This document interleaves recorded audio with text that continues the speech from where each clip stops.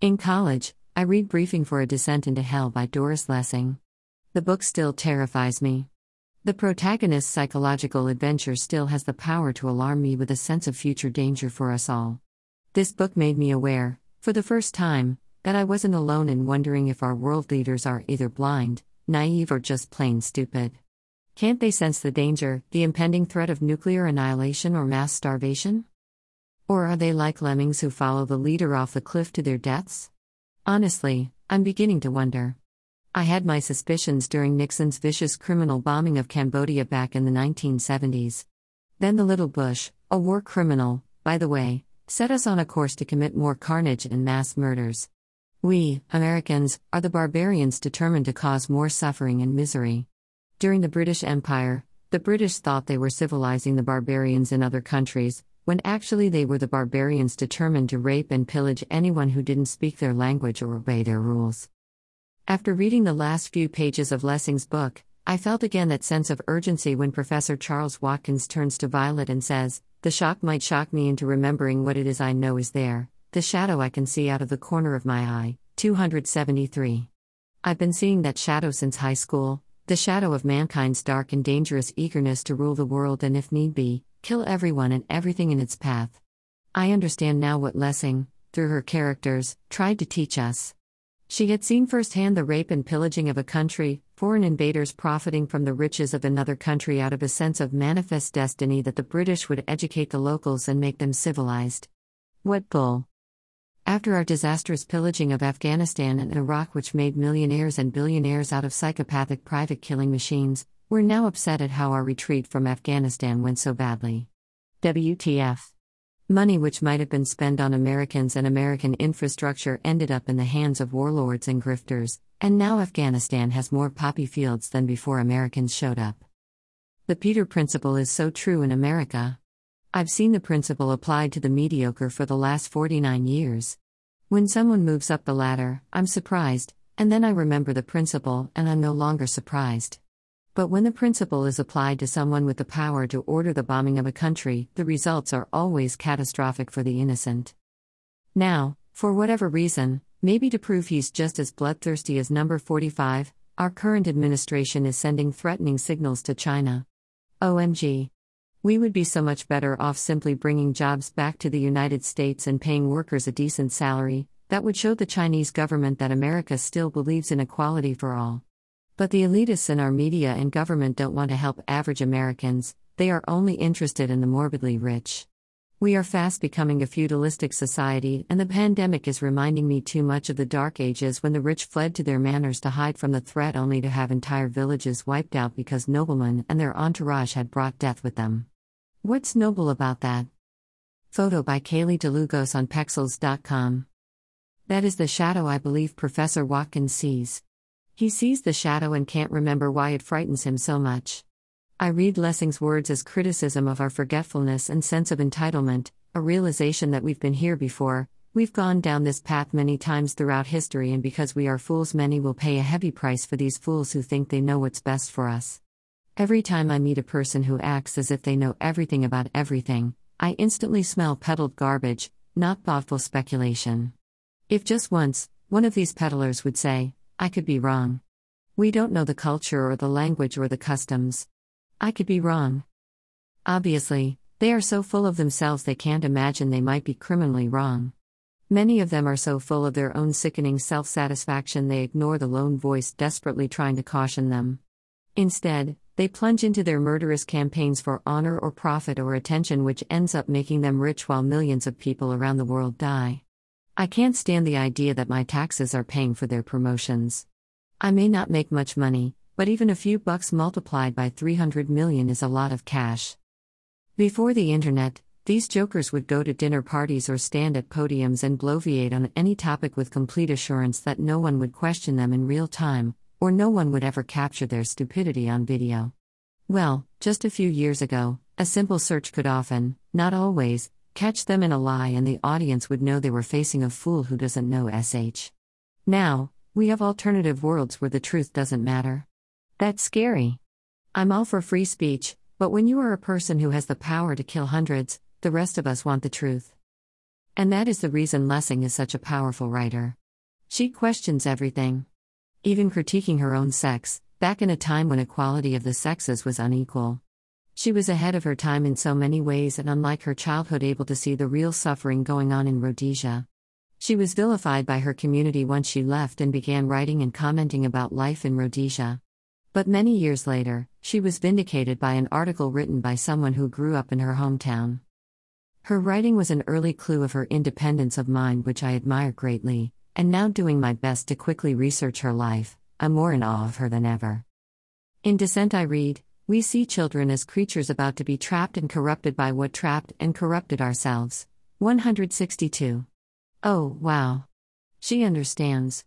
I felt this way while my sons were young, yet, at the time I didn't know how to articulate the feeling of dread that I would inevitably pass on my family's corrupting influences. Life as a child, especially the education I received by way of my family, my immersion in American institutions and socialization by public school teachers, effectively quashed any childish ambitions or eccentric ideas I might have had for the future me. No one had to tell me that as a girl I had limited choices. All I had to do was watch television or see examples all around me of older women dependent upon men, from my mother to my grandmother to my aunt. I knew, deep down in the pit of my stomach, what my future would be, yet I ignored the little voice urging me to give up, convinced money wasn't important, that my reason for wanting to go to college had more to do with acquiring knowledge than a comfortable income. And, when my family and friends told me even if I went to college, I would still end up a housewife and my degree would be useless because my husband would always make more money than me, I still wanted to go to college. I also learned as a preteen that the best and brightest were the beautiful people, the ones who were good at sports and delicious to look at, and even if they'd never read a book in their lives, they would be successful. In my day, if you wore glasses, you were a bookworm and a homebody. Well, now lots of people wear glasses and the nerds are the billionaires. Still, many of us are trapped. Maybe the billionaires don't feel trapped, but 99% of us do. Maybe even billionaires feel trapped? I can't help but see those photos of the rich and many of them look bored, often downright miserable. And when I walked through the gorgeous expensive parade of homes, I appreciated their beautiful design and lovely furnishings while still feeling grateful that I had a warm little nest at home. It may not be a hobbit house, which would be fabulous to me, nevertheless, my home makes me feel safe and comfy. Photo by Brandy Robbins on Pexels.com. Vaulted ceilings, butler pantries and gigantic open spaces remind me of churches and make me nervous. I don't want to live in a church or hear the echo of my slippers slapping over polished floors as I wander through dozens of rooms to get to the kitchen and have a nice cup of coffee. I can't imagine ever living in one of those houses alone. Those houses are meant to be lived in by a family with 10 children, honestly. And when I think about the homeless in my town and realize as I'm getting ready to finish work and a young person is going out into the night without a bed to sleep in, if necessary, prepared to stretch himself out on the grass nearby or curl up on the heated sidewalk near the steps, I'm so sickened by our government's lack of empathy for the poor I want to punch them in the face or throw a shoe at them. I remember talking to our security guard at closing and asked him if the boy had a place to go, and he told me he'd given him an old jacket to wear because the nights were getting colder. And I told him I wished there was someone we could call, and he frowned at me, assuming the worst. "Calling the police won't help the kid," he said to me. I assured him I wasn't thinking of the police, I just wanted the boy to have a warm and safe place to sleep. I also told him I wished I still had my old camping gear, my tent and sleeping bag, but had given them to a friend. And he told me that years ago he'd offered a kid his old bike and the kid promptly lost the bike. Well, I thought to myself, if you don't have a secure place to put your bike, what could you do to prevent someone from stealing it? He anticipated my response and before I could speak followed up with a similar conclusion.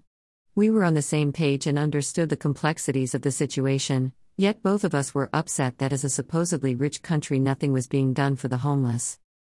Only people exposed to the cruelties of poverty and homelessness can truly understand how much our country has declined. We now have two classes of people, the morbidly rich, taking brief expensive trips into space, not really space, just close enough to be called space, for their own amusement, and at the same time, expending a lot of unnecessary energy and pollutants into the atmosphere, and down below in the real world, the poor, whose children are sleeping outside in the cold and dark, alone and afraid. Forget about the middle class, they are shrinking fast. The contrast is painfully obvious, Because just a few miles away there are homes being built for the rich with vaulted ceilings and wine cellars and fancy bathrooms. We are fast becoming a medieval country, where the rich live in castles and the poor sleep on the ground buried in leaves waiting anxiously for the sun to warm their poor thin bodies. It's depraved, it's wrong. I'm no longer seeing the shadow out of the corner of my eye and trying to remember why I'm frightened. I now know why I'm frightened. Conformity is rearing its ugly head once again.